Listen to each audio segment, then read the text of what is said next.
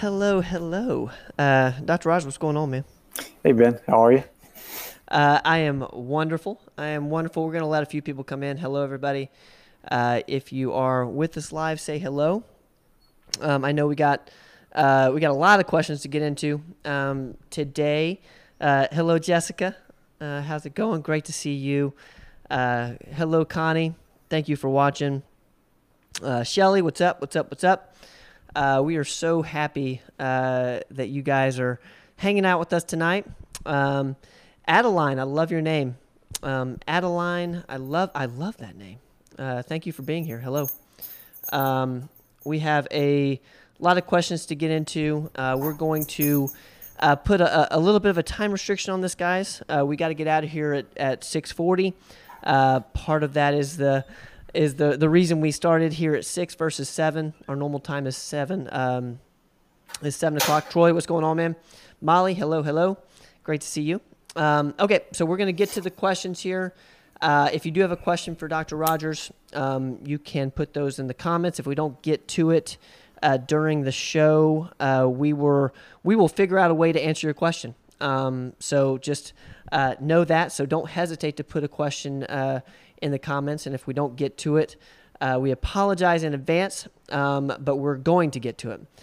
Bianca, how's it going? Heather, let's see here. Barbara, what's up? What's up?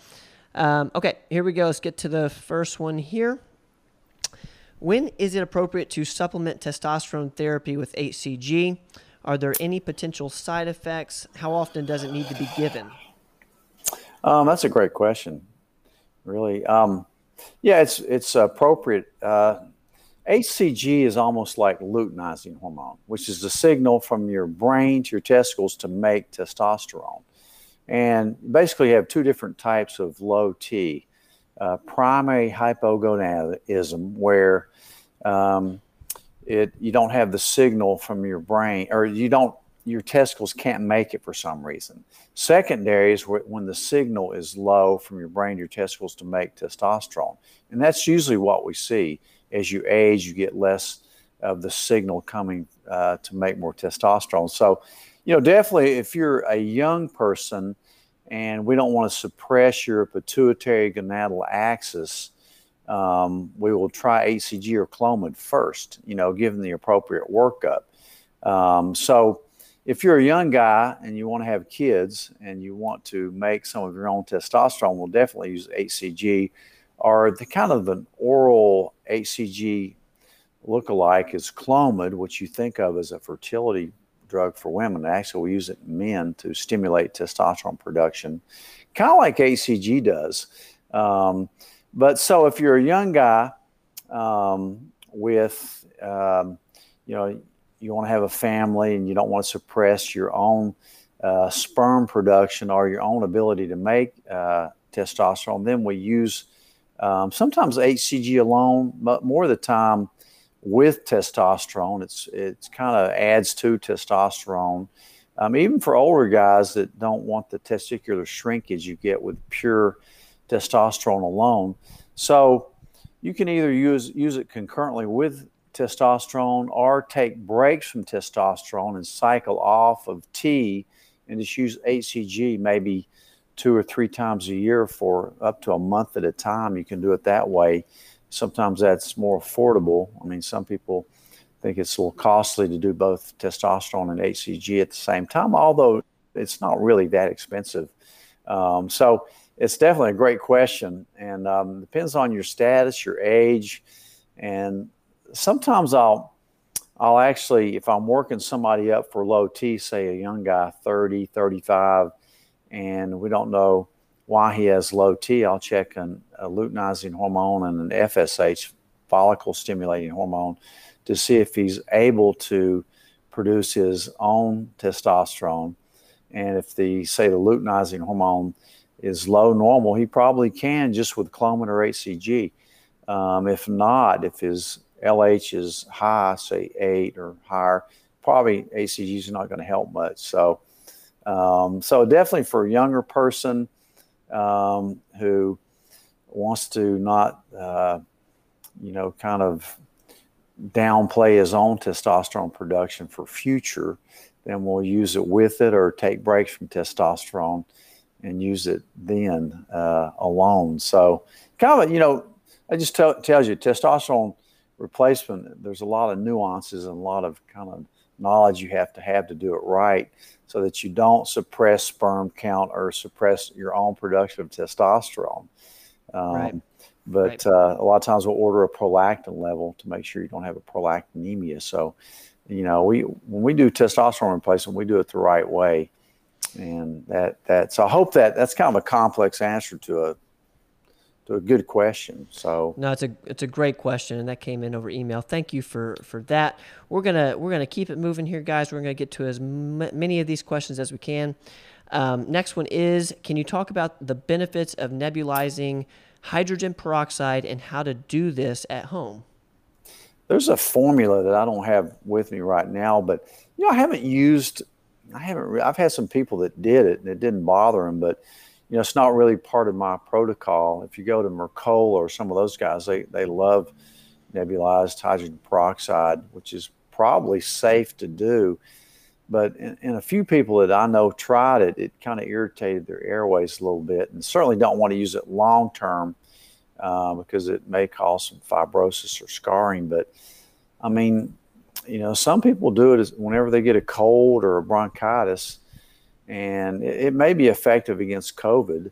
It use a food grade hydrogen peroxide and mix it with water and put it in your nebulizer. I don't have the exact teaspoon to how much sterile water you do in that, but you can look it up on Mercola's site. It's an easy formula. So I'm not against it. I just don't use it first line for my treatments. I usually use nebulized budesonide, which we know works, but certainly I'm not against it.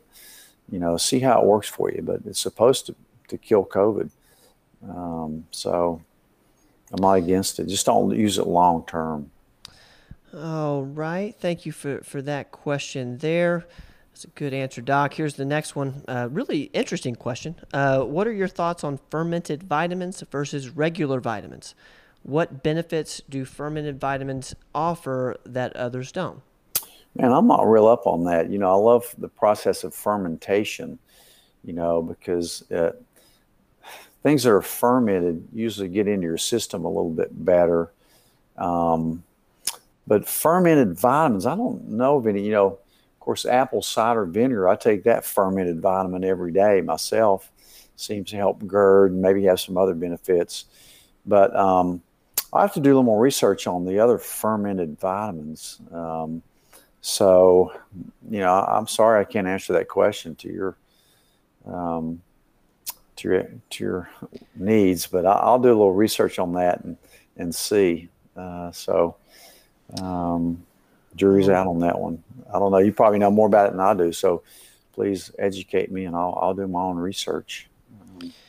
Kombucha, everybody uses kombucha as a drink, and certainly that's great for you for your gut. I guess it, theoretically be better for your gut microbiome is what I would think, and maybe you get some more absorption from it because of that reason. But that's what I would guess, but I need to get a little more expertise on that. And I do have some information that went along with that question. I'll make sure you get that, and then we will also probably do a follow-up on that question. Okay. So thank you for that one. Let's go to a COVID question. I am COVID recovered in January of 2021. Should I be concerned about reinfection? If so, what should I be taking prophylactically? I did just complete a serum antibodies test and am positive. Congratulations. So you probably have the best protection you can get against COVID-19 is having the actual disease, the native strand, and you're protected. So, there's a lot of people that think that's a lifetime protection. I have seen a couple breakthrough from the native. I've seen a ton of breakthrough with the vaccine, of course. But so that's good. I'd still take your D, C, and zinc, quercetin, so and do all the other things you can. Get out and move, get sunshine, get sleep. And they did. They had a follow-up here. It says, I am considering completing a T-cell detect test. Would you advise on this? Yeah, I mean, you can wait till your antibodies, your B cell antibodies that you measure with your blood tested that you just got. Wait till those are gone, and then check for the T cell immunities. That's when you need them. Supposedly, you're going to get a lot of good T cell immunity from having the disease. I mean, when you actually have COVID, your immune system actually recognizes all 5 parts of that COVID virus. When you get the vaccine, you only recognize the spike protein. So it should give you better T cell immunity, because I know the vaccine just protects you against the one spike protein, but there's 4 other parts of that virus. So you're getting a more complete coverage, and then do your own part by, taking your vitamins and keeping yourself healthy. And if for some reason you did have a breakthrough through a mutant variant, then you should do very fine with it. It should be very mild if you get it. Again, we've seen a lot of breakthrough fully vaccinated people, and sometimes they get pretty sick. Whether or not you're protected somewhat against death, I hope so for the vaccinated people. That's what some of the data are looking like, but so it's a risk-benefit ratio. But I mean, I'm looking at that T cell test myself, and stay tuned because I hope to be able to order some of those. We'll see. All right, I'm gonna put this in here just because I'm sure a lot of people are thinking about this as well. This came from Facebook. It's about monoclonal antibodies. I'm gonna read the full question for you. More doctors are now prescribing the monoclonal antibody infusions. They stopped infusing the convalescent plasma with antibodies of recovered patients, saying it wasn't effective, and switch over to the monoclonal, which is lab-replicated antibodies. Is this actually safe since it is also new and authorized for emergency use and considered a medication? What are the risks and side effects, and how is this much different from a vaccine? It's totally different than the vaccine. These monoclonal antibodies have been in use for long periods of time. And again, against this virus, they're kind of new, but I like the idea of monoclonal antibodies. I've sent a lot of people for them. I think we sent 4 yesterday for them, and they seem to turn around pretty quick. It's an hour-long infusion. You have to go to the center, the hospital, not to the ER, but it's got to be arranged, or all kind of hoopla we got to go through to get somebody in for them. But certainly, I think if I came down with it, I would head to try to get some. I think that if you get them early, you need to get them within the first 5 days, or they're not effective. And the convalescent plasma is shown to be pretty ineffective, as has the remdesivir. They just flat out hasn't worked. So I kind of like the monoclonal antibody things. I've sent several patients, knock on wood, I haven't had anybody that had a problem with it. Anytime you infuse something, you got to watch for anaphylaxis. Has been reported, but very rare, and they're right there to take care of it. So I think for certain patients that are at high risk, like over 65, people that have asthma, diabetes, obesity, certainly, heart disease, then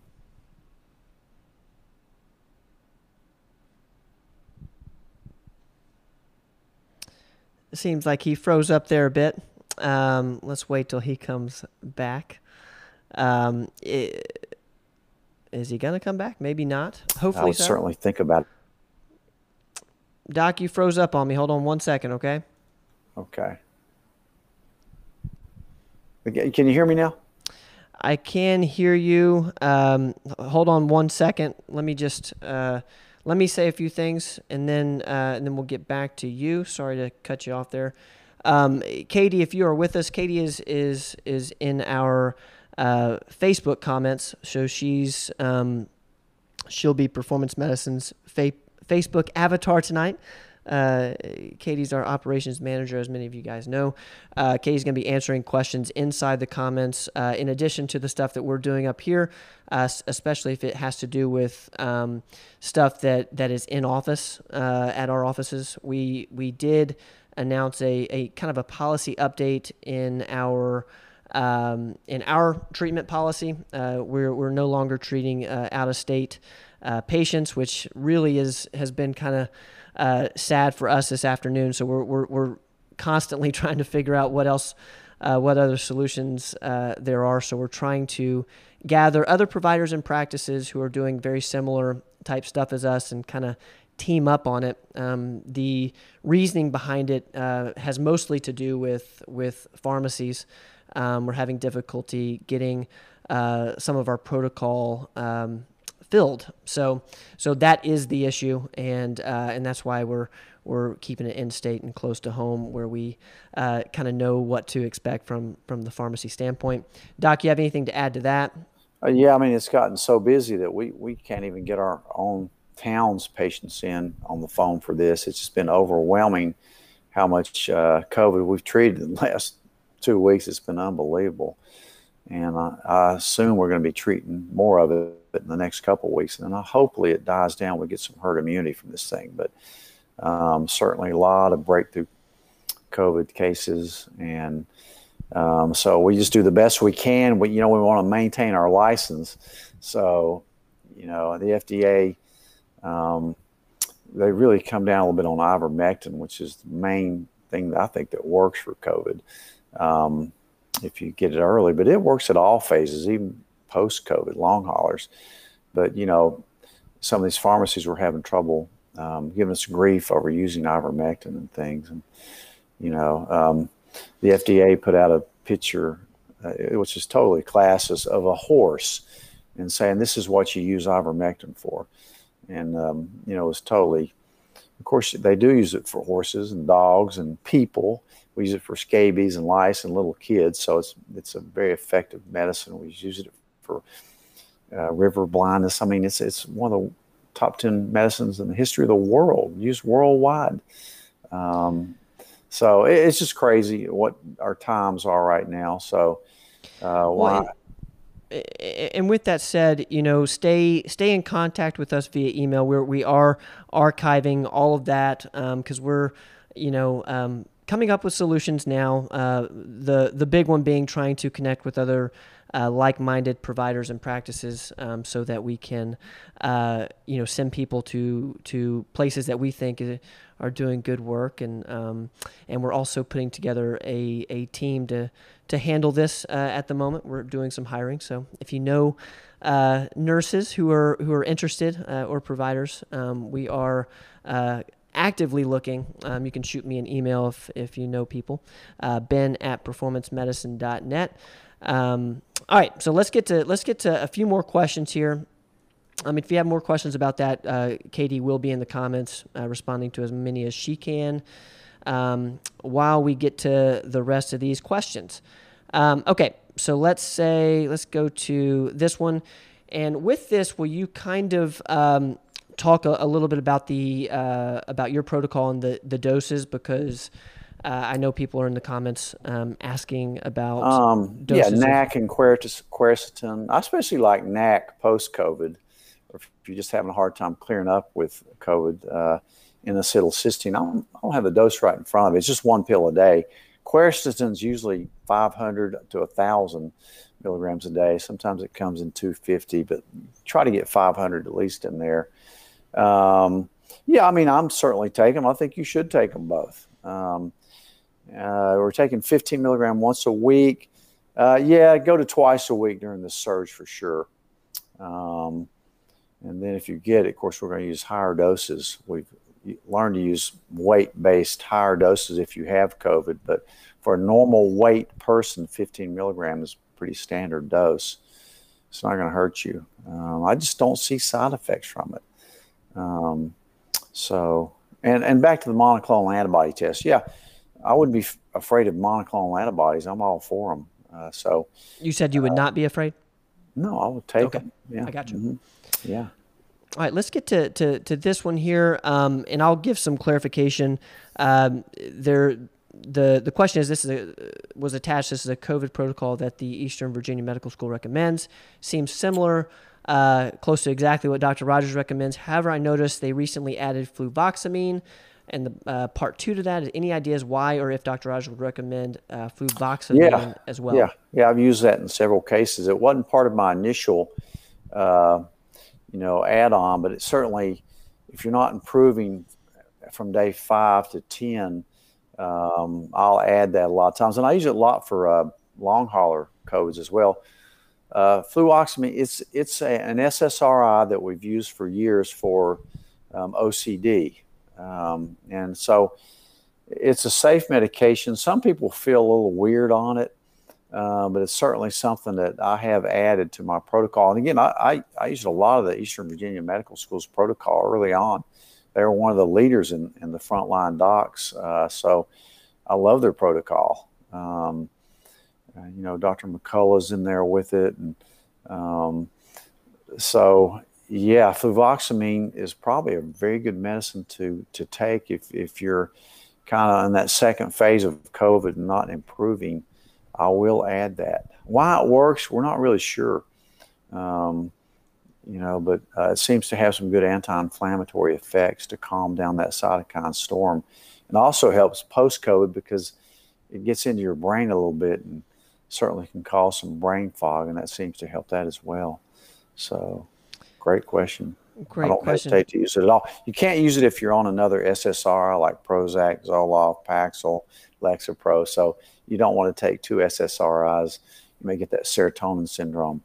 But certainly that's something that we have used, and it may become more of the protocol in the future. We'll see. All right. I like this question because I'm sure a lot of people know of Metamucil. And the question is, one of my doctors told me 25 years ago to use Metamucil every day. Do you still think this is a good thing to do? What's your thoughts on that real quick? Yeah, one of those doctors may have been my dad or my brother, both colon surgeons. I saw them mix it up and take it every day. It's just fiber.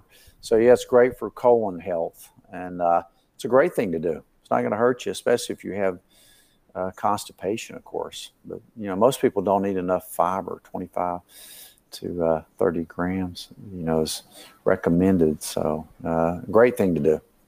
Great thing. All right. Thank you for that, guys. That does it for the questions that came in through email. If I missed you, I'm so sorry. Shoot me another email, ben@performancemedicine.net. I'll make sure we get to it on next week's show. We're going to get to as many as we can here in the comments. Katie's going to help me out, and I'm going to get in there later on tonight and answer as many as I can. We've got about 15 minutes or so where we're going to get into here. And I'll just real quickly say, guys, if you're not on our email list, that's probably going to be the best way to stay in touch with our content. You can sign up for that just by emailing me, ben@performancemedicine.net.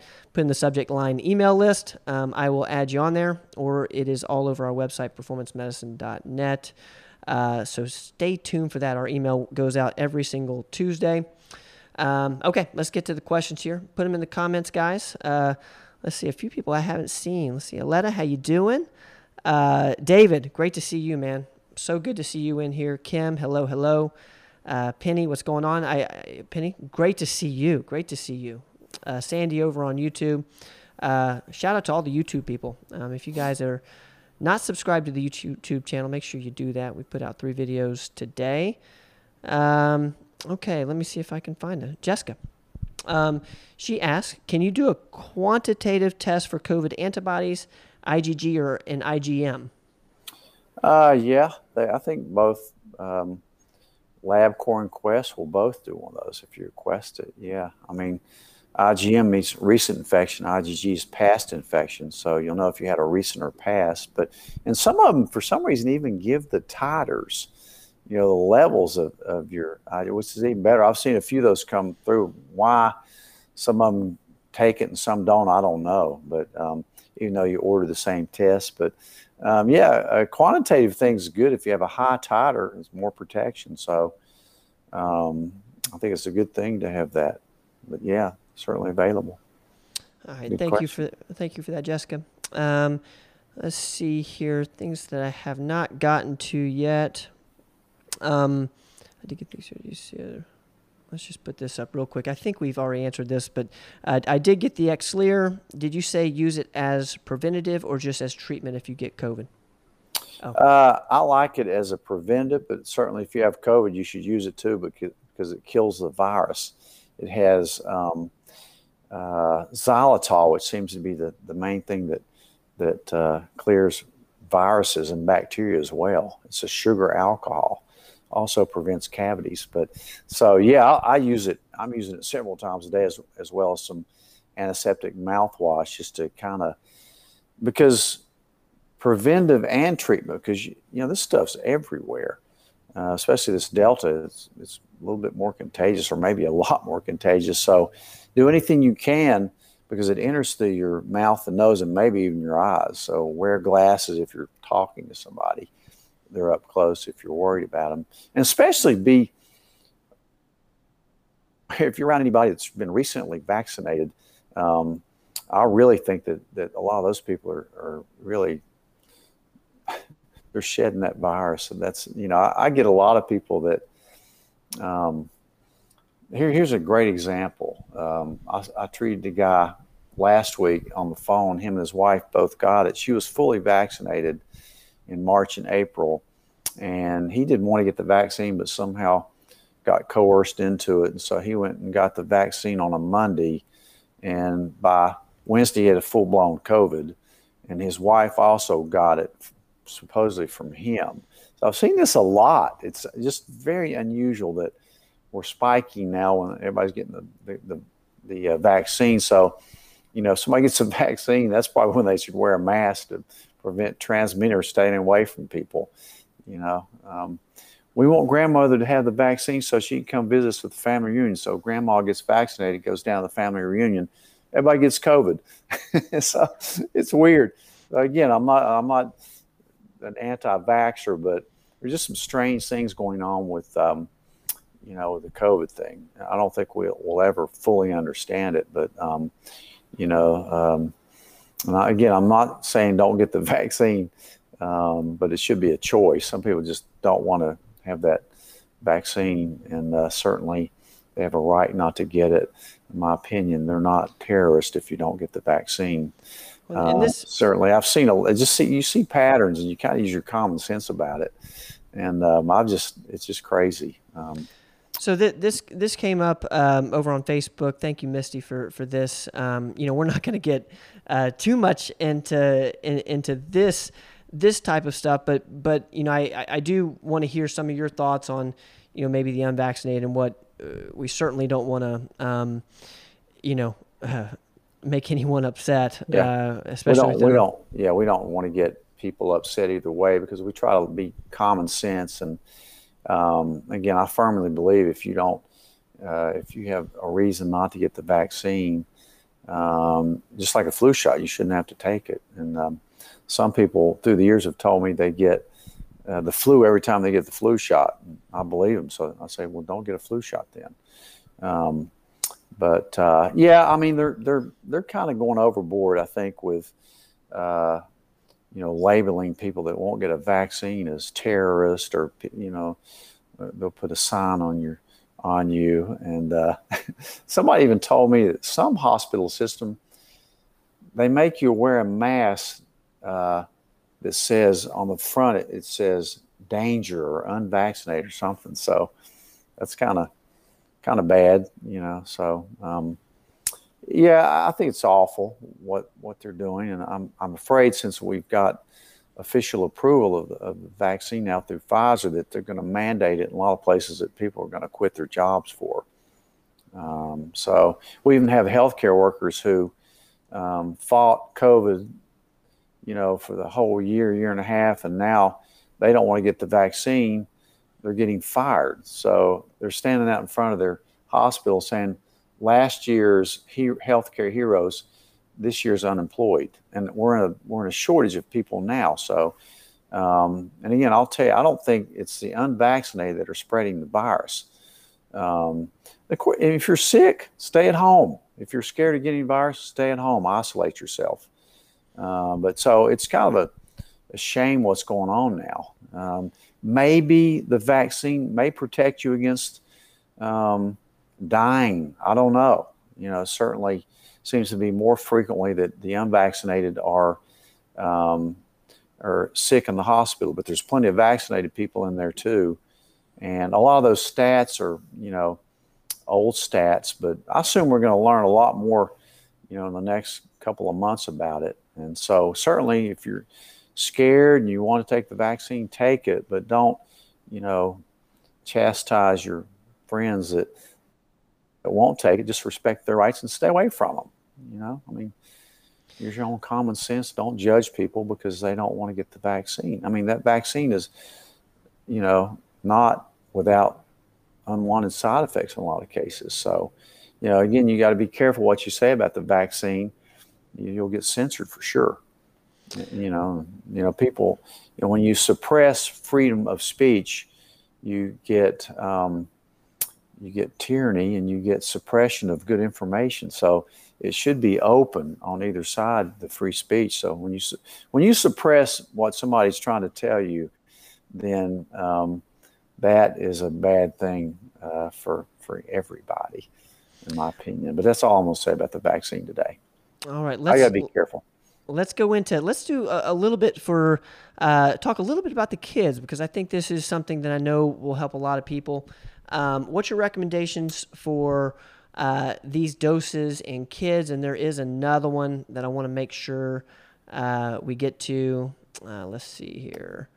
And then, so let's go ahead and talk about that. Then I'll get to Rebecca's question. It says vomit is for kids. Yeah, I mean, just go by your recommended. I don't know how old your kids. I'm not a pediatrician, but have your pediatrician check the levels. Those zinc lozenges that you chew on for kids are pretty good. D3, of course, it just depends on the levels, but it comes in droppers.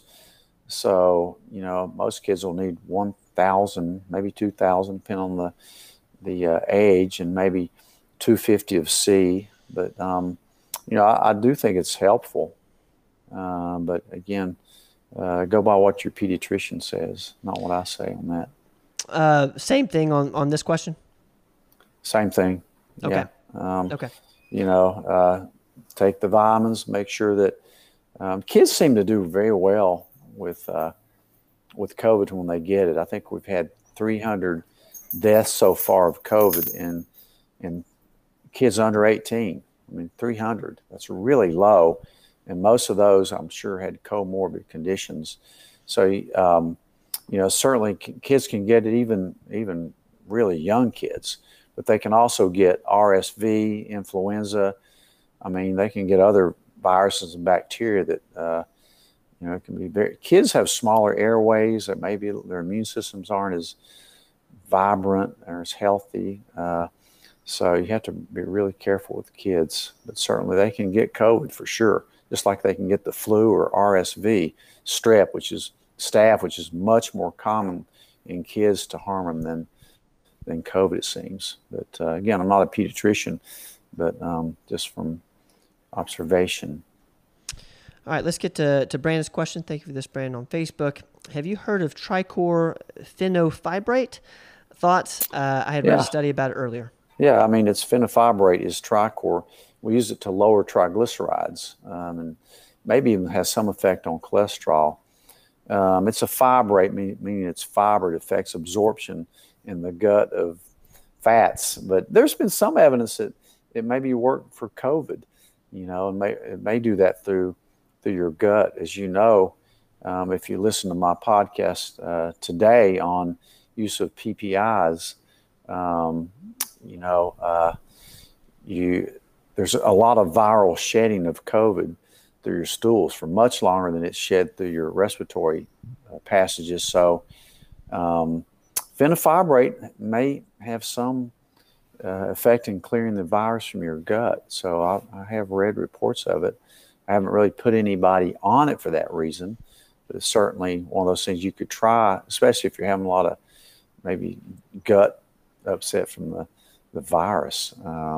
You get a lot of diarrhea in a lot of cases with COVID-19. In some cases, we use medicines just like that, more specifically cholestyramine, for diarrheal type things, even IBS. So it's a good question. I'm certainly not against the use of that, especially with a lot of COVID gut problems. I like this question. This seems to come up every week, and I think it's important for us to be transparent with a lot of this type of thing. It could help people, and thank you, Brandy, for asking it. The question is, are you guys keeping up with your statistics on people that you're treating for COVID and after? How many go to the hospital or end up on a vent? Go into that as however deep you want to, but I do think it's important, with all the stuff that we're talking about. Yeah, I think so far we've had to send about 15 people to the hospital. 3 have ended up on the ventilator. So I keep it in the back of my head. I'm not running a study on it or anything, but COVID can get bad. You can prophylax, you can treat with ivermectin, and you're going to have some breakthroughs, and so you have to know when to advise somebody to go to the hospital, because some people that's their only chance where they can monitor you, get constant blood work, have IVs running, and have other things they can do if the home oxygen's not working or your O2 sats go down. That's where you're going to have to go. And speaking of O2 sats, I think we had a question here, and I appreciate Jessica clarified it. Thank you for that, Jessica.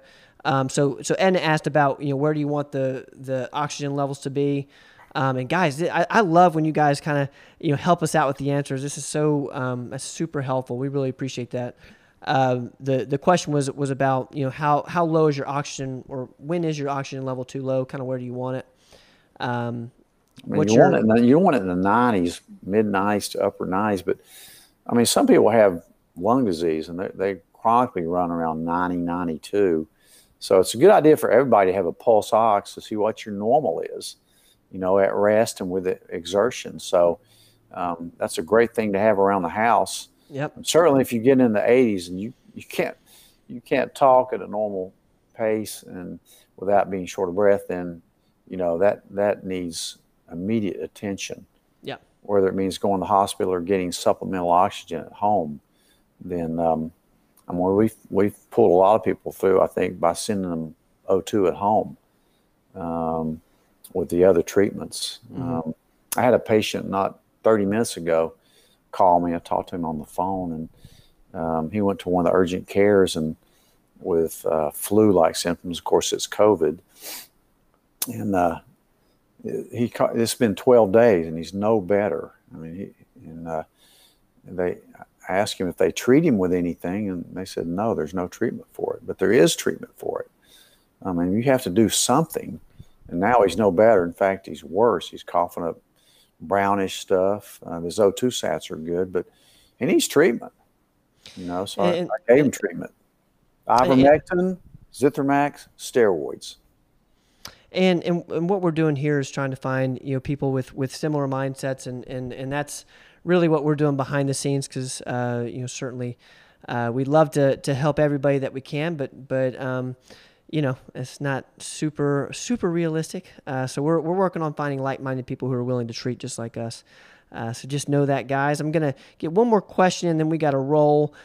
Real quick, Dad. This is a vaccine question. Should you wait 3 months between the first and second for the Pfizer and Moderna? I would. I just think it's prudent to do that. A lot of people disagree with that, but I probably think it's a good idea to wait between doses. And certainly they're pushing a third dose now. And,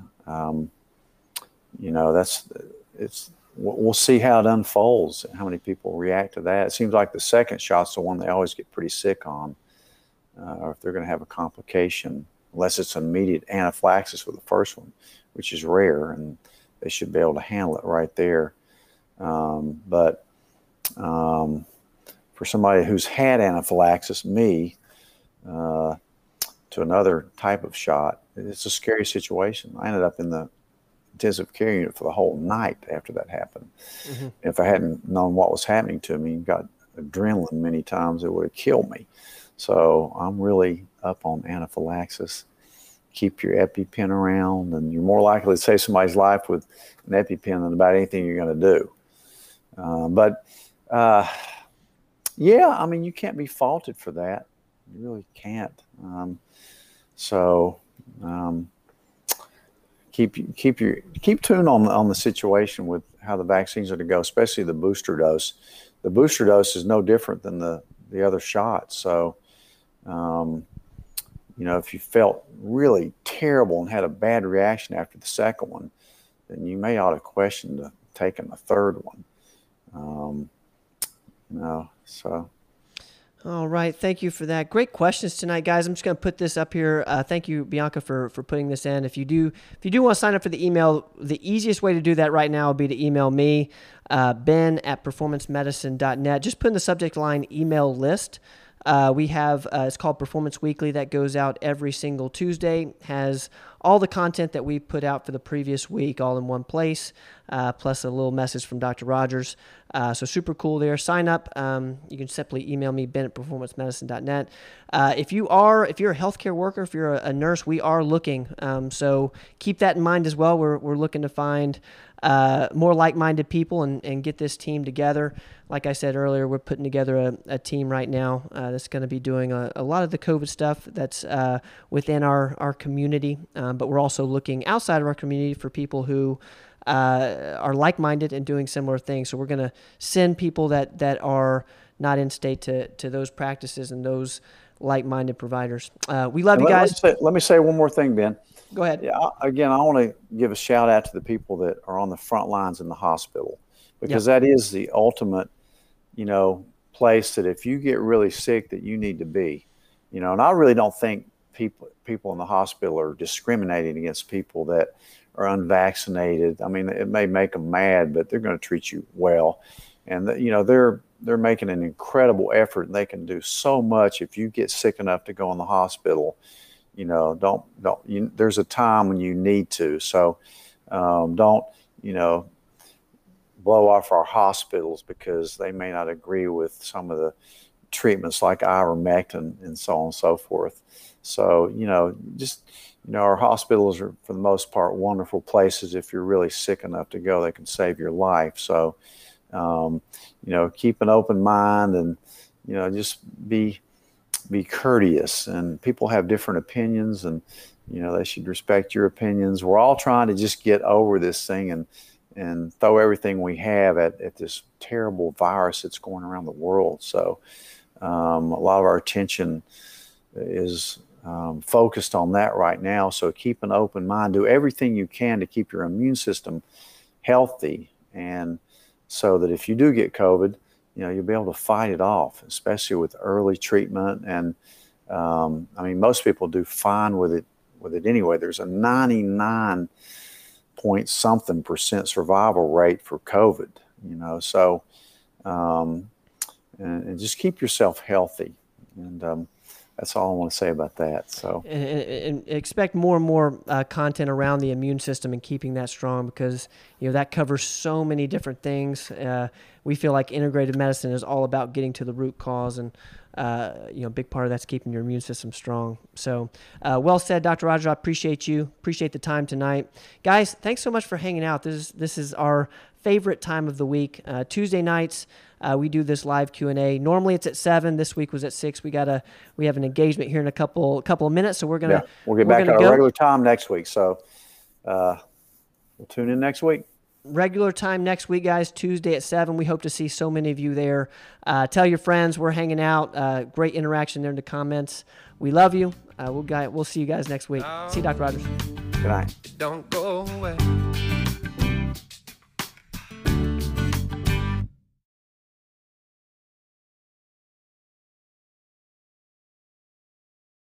Thanks, guys, for listening to this episode of the podcast.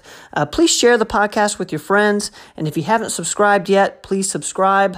We will see you guys next time.